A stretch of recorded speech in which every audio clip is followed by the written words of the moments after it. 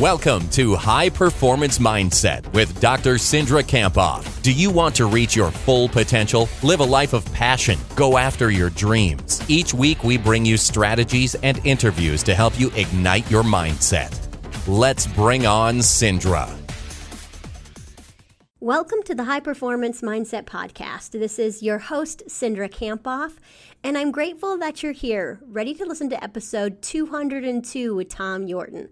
Now, the goal of these interviews is to learn from the world's best leaders, athletes, coaches, and consultants, all about the topic of mindset, to help us reach our potential or be high performers in our field or our sport. Now, with 2 episodes weekly, we explore everything related to mindset. You can learn secrets from a world-class consultant, coach, entrepreneur, or leader each week, like today's episode, or you can also listen to me provide a short, powerful message each week to inspire you to be at your best. So if you know mindset is essential to your success, this is the podcast for you. So thank you so much for joining me today. I am here in Minneapolis. Yesterday, went to the Minnesota Vikings' first home game, preseason game against the Jacksonville Jaguars. That was really fun. The Vikings are one of the teams that I work with. So today we're headed to the Twins game. So it's going to be a fun day. So I had the privilege this week of interviewing Tom Yorton. And let me tell you a little bit about who Tom is. So he is a speaker, author, and entrepreneur who helps leaders turn their communication shortcomings into a competitive advantage. Now, Tom's entire career has been about identifying, reaching, and winning over audiences. In his first career, he did that as an advertising executive, and then he became a marketing VP for Sears and 3Com. So in Tom's second career as the CEO of Second City Works, the B2B arm of the famous Second City Comedy Theater, he got a whole new perspective on winning over audiences. There, he turned the company's corporate entertainment side hustle into a groundbreaking communications and executive education consultancy. So over Tom's 14-year tenure, he and his team used comedy and improv to help tens of thousands of leaders improve their communication, their creativity, and collaboration. He also co-wrote the top-selling leadership book, Yes and How Improvisation Reverses the No-But Thinking and Improves Creativity and Collaboration. So he is now beginning his third career with the launch of Shane Advisors, an innovative executive communication company that helps quiet, introverted leaders become confident, original communicators. And in today, Tom and I talk about several different things. We talk about how the principles that we share and Tom shares can be applied to everyone, not just quiet, introverted leaders. Specifically, we talk about this yes and model, what gets in the way of effective communication, and why comparison is a roadblock in communication. Then we talk about how to build our strengths into communication and what kind of questions we should ask ourselves when we're sitting there and maybe we don't want to speak up, but what's going to help us give us the courage to speak up. And then how speaking up actually positively impacts the culture of the organization. And one of my favorite things that Tom talks about is this quote. He said, "Look first to agree, take the yes and mentality." Thank you so much for joining us. If you'd like to connect with Tom and I, the best way to do that is over on Twitter. You can find me at mentally_strong and Tom at Tom Yorton. We look forward to hearing from you, and without further ado, let's bring on Tom. Hi, Tom. Welcome to the podcast. Thanks so much for joining me today. Cindra, thanks for having me on. I'm looking forward to learning more about Shane Advisors and what you do for leaders. So tell us just kind of a little bit about your passion and what you do. Yeah, my passion is really helping people connect with audiences. If there's a through line or a connective story in what I've done for 30 plus years, it's around understanding, reaching, and winning an audience. And we all have an audience in our work, in our personal lives, everything we do. We're trying to connect people and connect with people. And as simple and fundamental as that is, it's harder for some people to do than others. And the work that I'm involved in now is really helping a particular kind of individual connect in a way that feels original and authentic and real. And I work specifically right now helping quiet, shy, introverted leaders connect better with audiences, but to do it in a way that feels right to them without impersonating other folks. Well, I think that's such a powerful audience or clients to be working with. So, Tom, tell us a little bit about, before we kind of dive into that and what Quiet Leadership is all about, tell us about like where you got, where you came from and where you, in terms of now in your career. I know you've had different things that you've worked on and worked with in terms of your career. So tell us a little bit more about your journey. Yeah, actually, I've had three careers. The first career I described as it was my advertising and marketing career. I was an account guy in different ad agencies. I worked in senior marketing roles in big Fortune 500 companies and did that for 17, 18 years. The second career, and I guess the significant thing about all of that was really, again, understanding how to package a message and how to understand an audience. Typically you're representing a company or a brand or a product when you're doing that in an advertising and marketing sense, but really kind of building the discipline of understanding, what you're all about in the case of the product and what the audience is all about and how you make a love connection between the two. So that was career number one. Career number two kind of built on that idea as well. I made an unlikely and kind of unexpected move. I went off that corporate marketing track and I went and joined a comedy theater in like I say, an unlikely move. I became the CEO of a group called Second City Works, which is the business-to-business arm of the Second City Comedy Theaters based in Chicago. But the Second City has operations in Toronto and in LA and in Hollywood and in other places as well. But I did that for 14 years. It was really the job of a lifetime where I got to build a company and learn an entirely new way with comedy and improvisation of connecting leaders and helping them to improve communication and collaboration. And it was kind of like grad school for me, but with a lot more laughter, working in a comedy theater. And I wrote a book there with another guy, Kelly Leonard. The book was called Yes And, which was really a leadership book around using the ideas and the principles of improvisation to help leaders connect and collaborate better in the workplace. So I did that for 14 years. Great run, fantastic run. Was in a really fortunate position to be able to take some time after that and reestablish diplomatic ties with my family. And then I created Shine and launched Shine just in March of this year. And Shine Advisors is really kind of the culmination of all those careers. It's my third career where I take all that I've learned about connecting and reaching audiences, but I guess I embrace and support a different target customer. And my customer and my clients are quiet leaders who've been told for much of their career that in order for them to be successful in the workplace, they had to do it like an extrovert and they had to kind of behave and act and communicate in a way that doesn't feel natural. And I was one of those leaders. That's kind of my spec, if you will. And I have a lot of heart for them. And I knew that there was another way to do it. And so that's the work that we're doing right now. It's a coaching and consulting business that really helps people connect in a way that feels right for them. And, Tom, what is your why behind the Shine Advisors and working with these quiet leaders? Like, why quiet leaders and, what drives you? Well, what drives me right now specifically is that we live in a noisy world, in a food fight world. Take a look around you, whether it's in sports or politics or media or entertainment. It's like who's loudest wins. And in my experience, that's not always a recipe for success. And in fact, there's a lot of great ideas. There's a lot of soft-spoken leaders with genius ideas.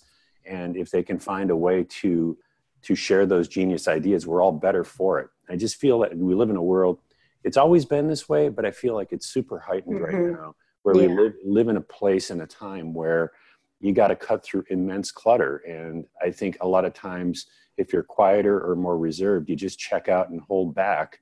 And we all pay a negative price when those ideas don't come to the surface. And so that's my why, is like really help people bring forth the ideas that we need to make the world a little bit better. And Tom, before we dive into leadership and how you help leaders, tell us a little bit about a time that didn't go so great for you. Maybe you might consider a failure. And I ask you to share that story so that we can connect with you early on in the interview, but also so we can learn something from a time, that might be considered a failure for you. Oh, yeah. as I say to many people, I hope you have a long time because there's a long list of failures here. But I won't bore your audience with all of it, but I'll pick one that kind of was very instrumental, I guess, in the arc of my career. Okay. And about midway through my career, I took a job as a senior marketing guy in a technology company right at the height of the first .com bubble. And I took the job for all the wrong reasons. I had no intrinsic interest in the work. I had really some feeling that I wasn't the right fit for the organization, but I did it anyway. And I'm a little embarrassed to say it, but the truth is I did it because we were all chasing the gold rush in 1999. And we were all leaving old economy jobs, quote unquote, to go into this burgeoning new sector and with the .com era and technology in Silicon Valley. And I fell in love with that dream. I chased a dream which candidly was about material success. Sure. And the lesson I learned is that I got close, but no cigar. And that left a really good, it was a tremendously important experience for me.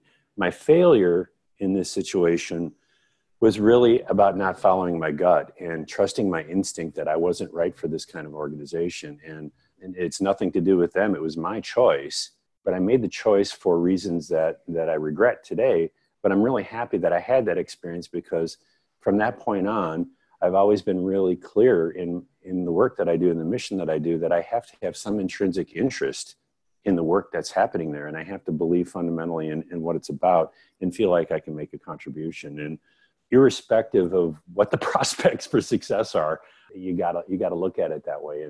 And that's a failure that I actually learned a lot from and jujitsu'd into a different kind of career after that. And ultimately I made unlikely moves and kind of by most career development standpoint or perspectives, some risky moves, but it worked out for me because I knew I should trust myself a little bit more. And I learned to do that with this one job. And I think, difficulties can come as gifts, right? Like there's something that you really learned that has powered you since that situation that you're going to continue to follow your gut and be intrinsically motivated to do what you do. Yeah, hear. Yeah, for sure. So Tom, I know that you said that, the people that you work with tend to be quiet leaders. Tell us what you mean by a quiet leader and what are the characteristics of a quiet leader? Yeah, it can manifest in a few different ways. Quiet leaders are people who might just be more contemplative or more introspective. They might want or prefer to have more time to make decisions. They like to ponder implications of things. They're not prone to speaking out of impulse. They may be people who, to the external world, feel remote or aloof or distant because they're not always excited to engage in networking and kind of a lot of interpersonal communication. Or when they do that, and they can be really good at that, they need downtime to recharge and replenish themselves. Whereas more extroverted people, more gregarious people, they find those situations really exciting and they get fueled by those interactions. That's like energy or fuel for them that helps them get up for the day. If you're quieter or more introverted, the chances are you can do those things, but you do them more selectively, and you need equal parts alone time, downtime, think time, call it what you want, to be able to recharge your battery and get up for the fight. But I guess we tend to look at what those quiet leaders don't bring, but they also bring a tremendous number of complementary assets or traits that any organization can use. And that's what I really do, is try to draw those traits out and help them express them in a way that feels right to them. So how might you maybe even help them see what their strengths are? Because I think sometimes, right, we might not be like everyone else. It might be easy to compare ourselves to everyone else when really there's like a lot of strength in our characteristics. So what are the strengths that you might point out to a quiet leader? Yeah, that's great. I will address the strengths. You said a great word that I just want to pick up on, because I just recently heard a fabulous quote around comparison and the trap we get into when we compare ourselves. And the quote is, I'm paraphrasing, "Comparison is the thief of joy," which I thought was really great. And it's been attributed to Teddy Roosevelt and the Bible and both. And who knows, I don't know exactly who came up with that quote, but I really like it a lot. And it really it really speaks to me because, when I'm trying to be someone else and when I'm focused on what I'm incomplete at and try to mimic or model someone else, sometimes that's good, but when you do it compulsively, it sucks. Yeah. It just doesn't feel right. It doesn't feel good. And it is truly the thief of joy. So back to the attributes of quiet leaders. And again, I didn't come up with a lot of this stuff. There's some tremendous work being done in this space by people like Susan Cain and Jennifer Kahnweiler and Heidi Brown and some others, that people who I've read a lot of their work and been inspired by a lot of what they put out. But some of the attributes that seem to be ignored or discounted are things like the ability to truly listen, the ability to have deep, authentic relationships with people, the ability to be steady in the midst of chaos, the ability to be persistent and go and work through and sweat the details. If you look at people on perhaps the other side of the spectrum, they may be just prone to the next shiny object, and they're super loud and gregarious, but they might be jumping vine to vine to the next idea. And sometimes when you're running an organization or you're dealing with complex problems, somebody's got to bear down and do the actual work. And somebody's got to actually vet things and take things through. And we live in a society really that is so excited about the next shiny object that we sometimes discount the work that has to get done. And a lot of times those quiet leaders are the people who actually can be really well suited to do those things in an organization. They can be visionary as well. They just express it differently. Either artists and writers, and it's not that they don't have genius original ideas. They do.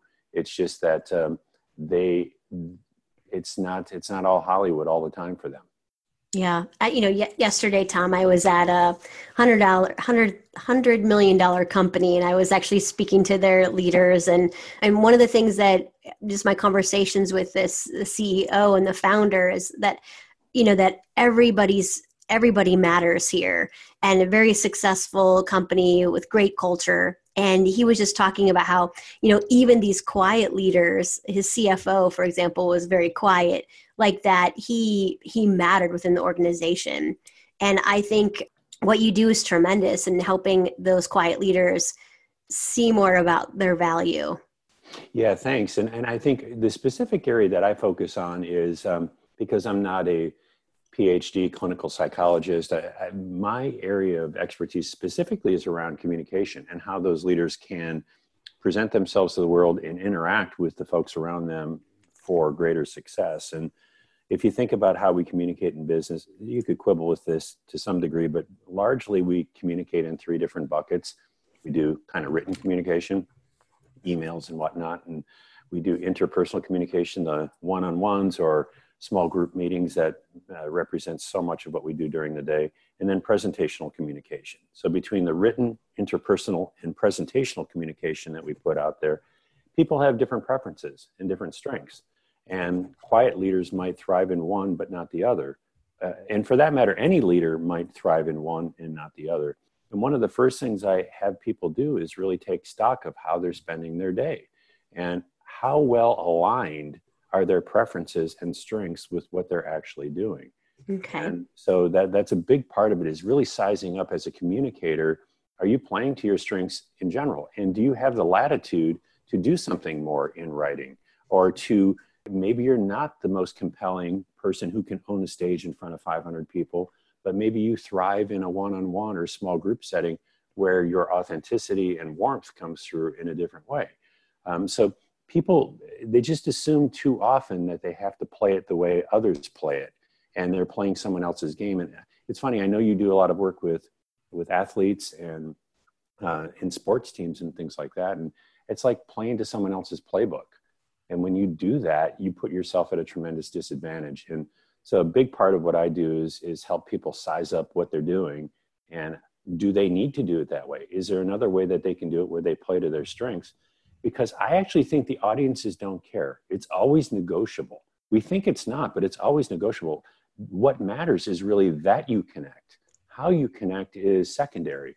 And I think we place too much stock on how we connect. And because it's the second Tuesday of the month, we've got the town hall meeting, and I've got to host the town hall meeting because that's what my predecessor did. Maybe you do, maybe you don't. Maybe there's another way to skin the cat, and you're not deficient or broken if you don't do it that way. You just have to find another way to have that kind of connection and that kind of intimacy with your organization. That's the goal. The goal isn't to replicate the model before you. That's good. Playing to our own strengths. And you said, Tom, about communication and being an effective communicator. What is your standard? What is your thoughts on what does it mean to be an effective communicator? And how do people do that? Maybe regardless if they're an introvert or an extrovert. Yeah, I think it's all about first being audience centric, understanding what they need in a situation. And too often we're worried about what we think and what we want to present as opposed to what the audience needs to receive. So the first thing, it's about really understanding the audience and winning an audience. I think another really important point that we forget about too often in business communication is having a point of view and leading with a point of view. Understanding people will disagree with your point of view. That's just the way of the world. But I think so much business communication is mealy-mouthed and kind of hedging and soft pedaling things. And you don't really, it's almost like diplomatic language, where you're not even sure what's being said. And that might feel safe, but the cost of being safe is nobody pays attention. So that's an important thing too. I think surprise is important in communication. I came from the improv world, and one of the axioms in that world, there's so many good ones, but one of the ones that is really interesting is this notion of start in the middle. There's usually in business, and I say business generically, I know even if you're working in a professional sports organization, that's a business. It is, yeah. So any kind of professional communication, I should say, is what I'm talking about here. There's a flow and an order into how communication works. We lay out our case brick by brick. We build the case, and then we lead to the punchline. And that's nice to follow a nice linear pattern. But every now and then, the idea of starting in the middle, of leading with the answer, leading with the outcome, and then rewinding through, it's a simple thing, but it's a way to kind of grab people by the lapels and shake it up a little bit. And just changing the pace and the order of how you deliver information can help people be more attentive. And, you think about it, whether you're a marketer or a business leader, ultimately it's around getting people to behave in a certain way. A leader is trying to drive a certain set of behaviors. And before you can get people to change behavior, you have to get them to change their attitude. Before they change their attitude, you have to get them to pay attention. And a big chunk of what I do is about helping leaders reveal a little more of themselves so they can get people to pay attention, to change the bias about how people see them. Yeah. Tom, when you said something about, having a point of view, and maybe you see this in your clients, what if people are saying, well, I don't know what my point of view is, or I have a point of view, but I might be fearful of what other people think. What do you think, what is our first step, or, what do you think people can do to overcome that? That's a really good question. And, everyone does it a little bit differently, and it would be kind of a case by case, but some general things I would talk about to anyone in that situation would be, what's the cost of you holding back your point of view? You're focused on what the cost of sharing your point of view is, but what's the cost of not sharing your point of view? What's lost to the organization? And that's the biggest thing that I talk about, because most people want to be givers. Most people want to bring impact to the people around them. And sometimes they can be so deferential and so respectful that they won't share. But I ask them to consider the cost of not sharing. And the cost of not sharing could be a great idea, never comes to the surface. But sometimes it's even more intangible than that. Sometimes by you being willing to share an idea that's not perfectly formed, you create permission in the rest of the organization to do the same thing. You create velocity and pace in communication because people are less concerned with couching stuff and framing stuff, and they're more willing to share incomplete ideas. And you can't do that all the time. Sometimes you gotta get to the tight idea, but especially in kind of a new situation or a problem solving situation, you want velocity. You want people to show up with ideas, and you want to create a culture where they do that. So I really ask people to consider what the cost of doing nothing is, because they usually don't calculate that. Absolutely. And what do you see when you ask that question? What do you see people's responses? Or my guess is it's an aha moment for them, because I'm thinking about, how that applies to me. And I'm like, wow, yeah, I need to speak my mind more often. Yeah, I think that's what it is, because again, and then when faced with that, it's like, so realize that your unwillingness to do that is actually costing the organization. And you don't want to be a net drain on an organization. Most people don't. Most people want to be good in their jobs. And they just, when you frame it that way, they see that there's value and importance in being more, in showing up more, and Mm-hmm. that there's a real cost when you don't. So often to the well-intentioned person, that's enough often to goose them a little bit, to reveal a little bit more. And then sometimes I help them, especially quieter people. They may want to ponder an idea and think about an idea. That's great, but it's also important. Think about that 12-person meeting where something's happening and you don't say a word the whole meeting. Doesn't mean you're not productive, and you can be, actually the wheels can be spinning, and you could come up with the right idea offline and bring it back, and that could be successful. But also, what I was saying, what I remind them of is, even your small contribution in the meeting is important, because it creates a greater permission for others to contribute. It's a lubricant, if you will. And sometimes when you don't do that, the cost of holding back it slows things down. And so I just remind people that they can do that. And I ask them, if it's tough for them to share an ill-formed idea, declare that it's ill-formed. Preface your remarks by saying, hey, this is a half-baked idea, or whatever variation of that you want. And if it helps you to declare the imperfection of the idea, just so you can get it out on the table, that becomes clay on the table that you can mold and that the group can mold. I think that's a good strategy.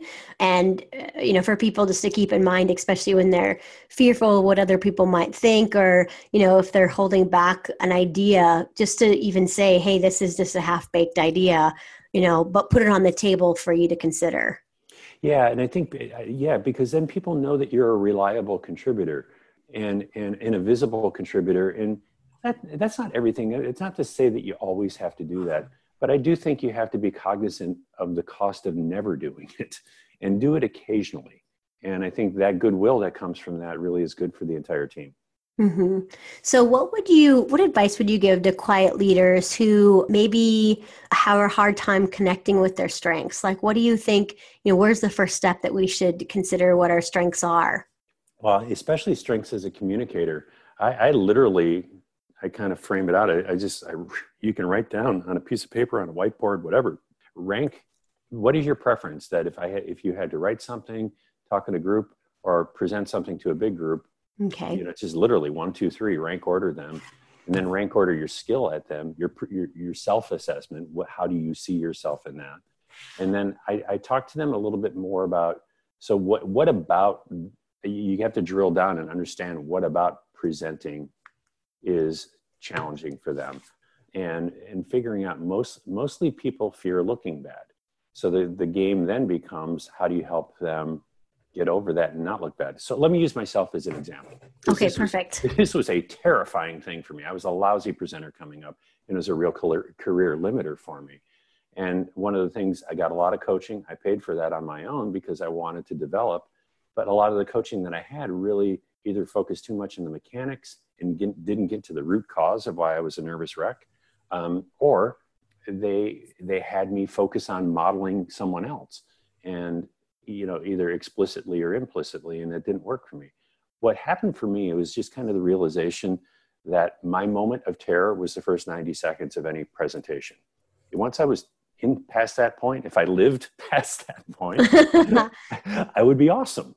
But it was like an airplane taking off, and that first critical 90 seconds to get airborne was everything for me. And I had to find a way to do that. So I learned to build cheats into the first 60 to 90 seconds. So I was so conscious of the focus being on me, I would build other things into it. I would, show a video clip, or show a cartoon, or show some other way to warm the audience, deflect focus for half a second, not even so much for their benefit, but for my own psychological benefit, and get to the point where I could get past that.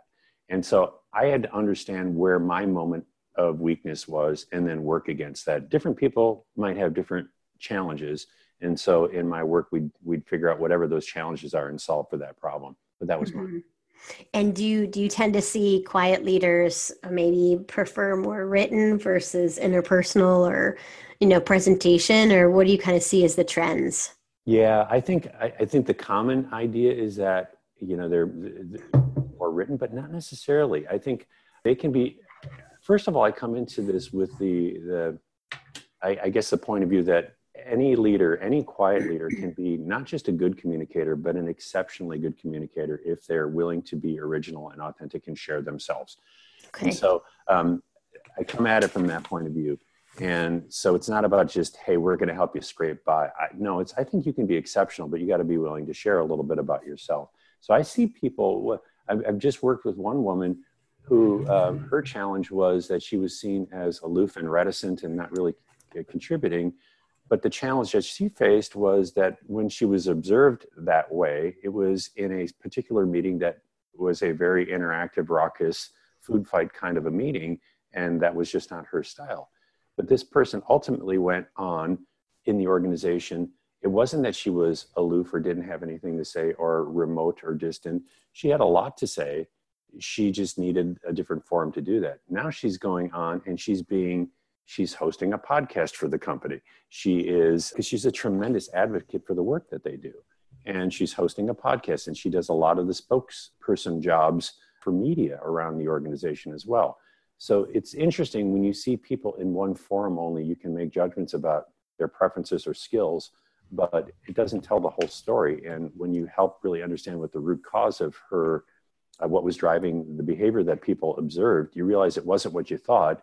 And you could actually jujitsu that a little bit and put her in a role where she was not just an okay communicator, but the go-to communicator in the organization. That's powerful. And I think it stems from being original and authentic. So how might let's take her as an example, as a case study. Mm-hmm. How would you help somebody figure out ways that they can communicate in an authentic and original way? I kind of come through side doors because sometimes when you attack that one head on, it's hard to get at it. But I ask them, what music do you listen to? I ask them, what TV shows or who's funny. You try to figure out what kind of cultural or communication influences that person finds interesting. So you might find a person, it wasn't the case with this woman I was just referencing, but you might find a CEO or a leader who loves to doodle and actually has some doodling skills and a pretty good, artist, drawer, whatever you want to call it, illustrator. You could actually help that person make that little side skill that's not a part of his or her communication today.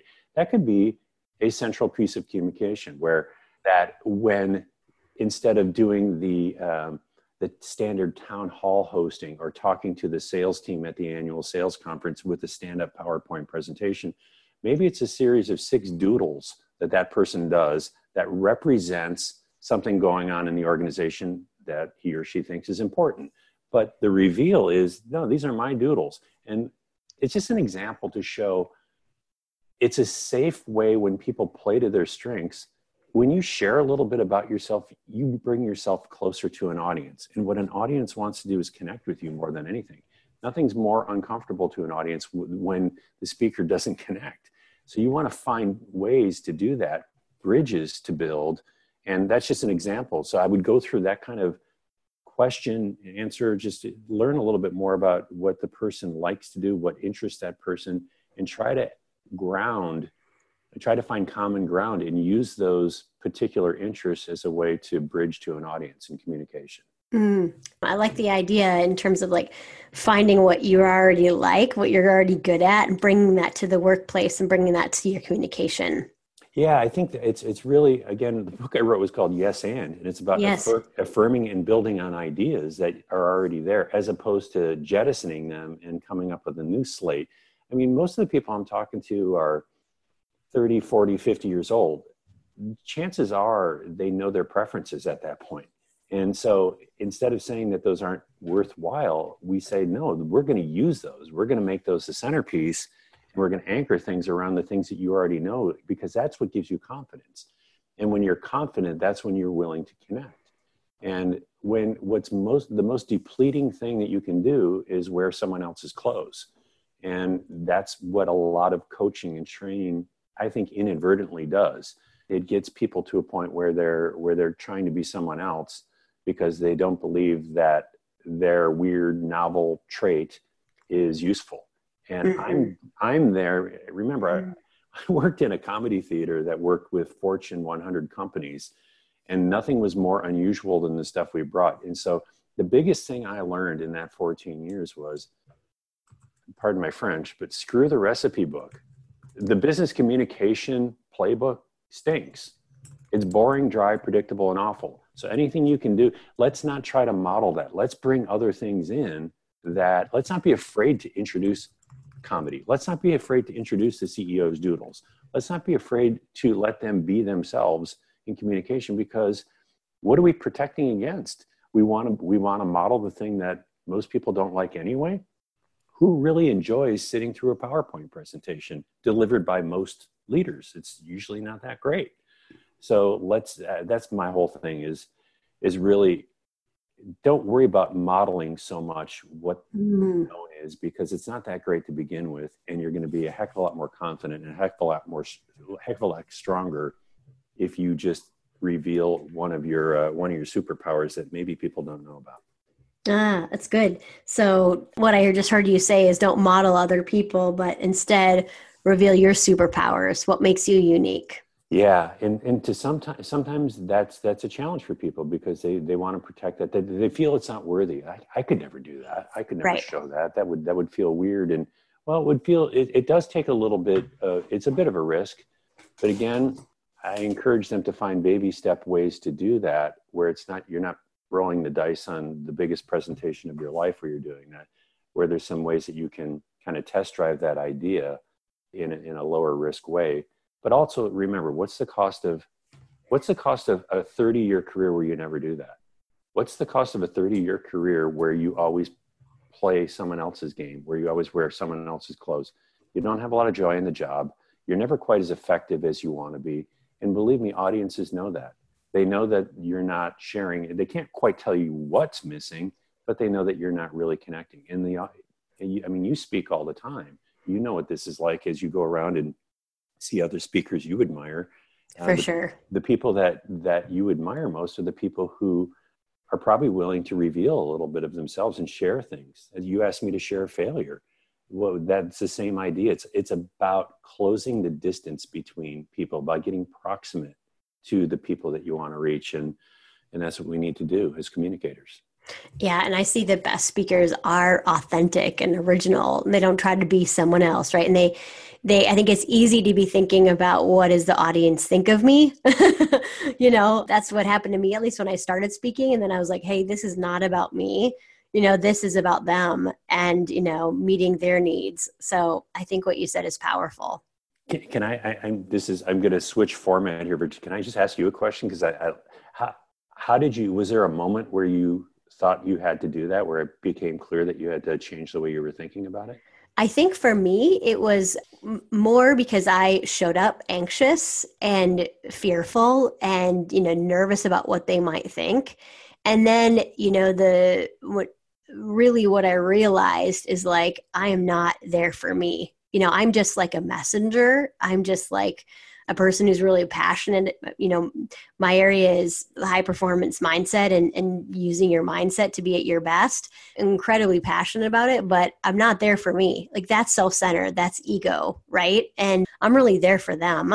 And so when I direct the attention back to the audience, it helps me show up as myself. And part of my message and my 10 practices of high performance, one of them is actually authentic and owning who you are. And I'm like, if I don't own who I am, I'm not a very good model here. But it's really hard to do, especially in, I guess for me, in audiences where like it's a big audience or it's a new audience. I was speaking last week to a pipeline company where, part of the audience was like pipeline workers. And, I had to be continuing to think about, this is not about me right now. This is about them.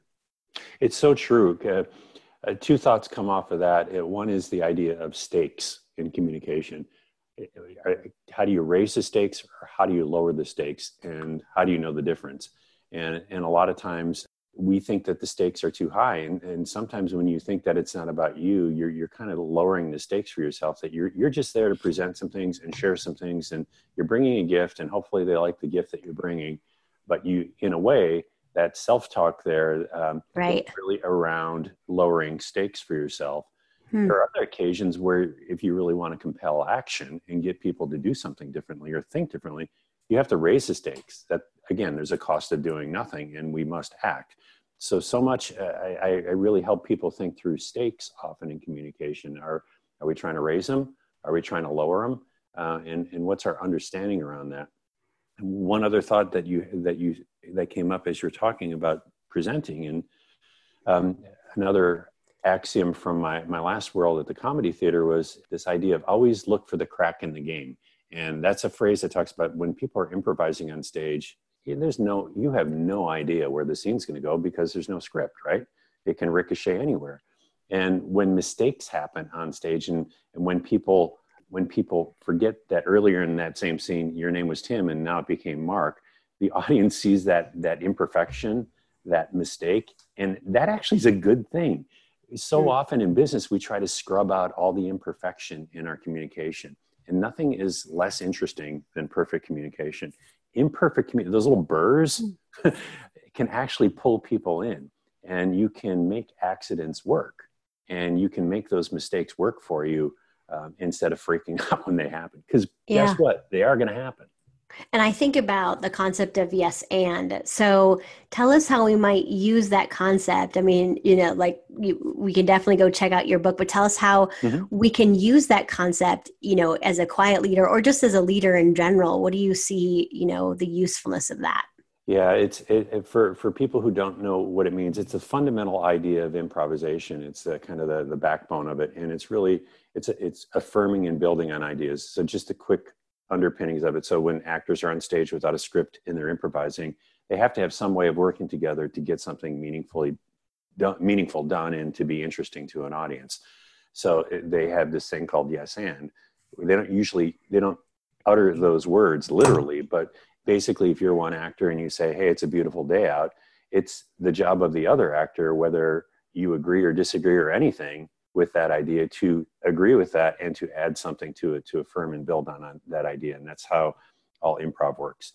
And how that's instructive in business or in any professional endeavor is, as a communicator, usually you get we're such critical thinkers. We're always looking to negate something or no but something or find the holes or the flaw in the logic in someone else's communication or whatever point they're making.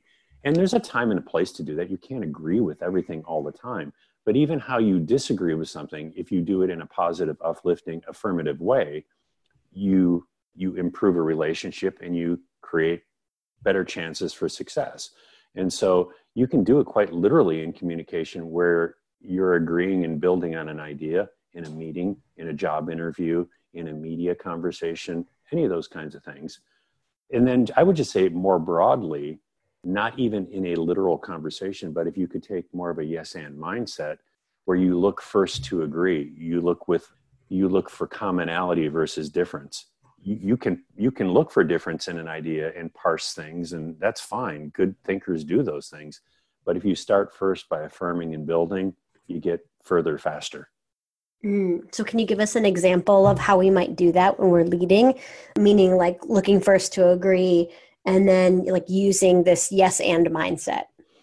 Well, you might have an initiative coming up. There might be a new system you want to implement, and people will be poking holes. You're the leader, and there's your executive team of 12 people in the room, and people are doing nothing. You can't stay where you are, but you have to get people to think differently about considering the possibility of change, because people get stuck where they are, and any kind of change requires a little discomfort. So in that kind of a situation, in a change or transformation situation, it's really around, thinking first about what's right about ideas. Let's truly consider our alternatives here before we scuttle them. And so even in a meeting kind of a situation, you can facilitate a conversation where you're looking first about what's right about an idea, what you agree with, and how you can build that out, take it as far as it can go, and reserve judgment until later. So much of it's like you, as a boss, as people who run things, as leaders, ultimately you have to judge. Not all ideas are good, clearly, but when you do that and how you do that can make the difference between if you get 2 good ideas a year and 2,000 good ideas a year. And if you have that yes and culture, you tend to get more ideas.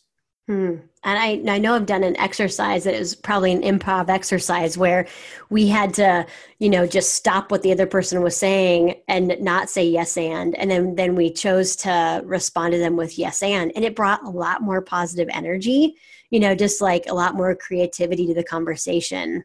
It does. And I think pace, right? Pace. And even if you're in a room where it's happening, the volume's up. People have energy. They're not slunked in their chairs, not offering ideas because they know they're just going to, it's like skeet shooting. People are going to blow their idea out of the sky. And so if you can create an environment where the idea is at least entertained, you don't have to love every idea, but it helps to love every idea for a little while. Mm-hmm. And Tom, what if quiet leaders get the feedback that they should change, that their communication style isn't effective? What advice might you give to them, or where would you start? Well, I would yes and it. I would say, nice. Tell me more about that. So tell me where it's not working. So instead of immediately getting defensive and rejecting the feedback, I would really want to know more about it. So tell me more about it. How is it playing out? Oh, I'm seen as not participating in adding to a group dynamic. Well, when did that occur? How did that play out? What did people see? I'd really try to unpack it a little bit, but coming from a place of I'm not rejecting it. I want to be curious. And I think that's the thing that I really hinge on too, is allow yourself to be curious to truly understand what the other people are, because they're saying it for a reason. And they may, very often when people give feedback unintentionally, they're telling you the solution to the problem instead of just sharing what they're perceiving and seeing. There might be 6 different ways that you could address their concern, but you don't know that until you start understanding it better. So you have to be curious, and you have to be willing to hear some things about yourself that may make you uncomfortable, but ultimately will get you to a better place. Ultimately, again, you're free to listen to that and put it in play or not, but it's really helpful to be open-minded when you get that feedback and see if you can understand it as granularly as possible. Mm-hmm. Tom, is there anything else that would be helpful for us to know about your work, or, how you might work with quiet leaders, or the advice that you might give us? Yeah, I mean, if you want to see more, I'm at shineadvisors.com, and it's SHYNE as in shy, SHYNE advisors.com. And I guess what I'd say is this is for everybody. This is, most of my work obviously is in a professional or business setting, but this applies to parent, kid, student, teacher.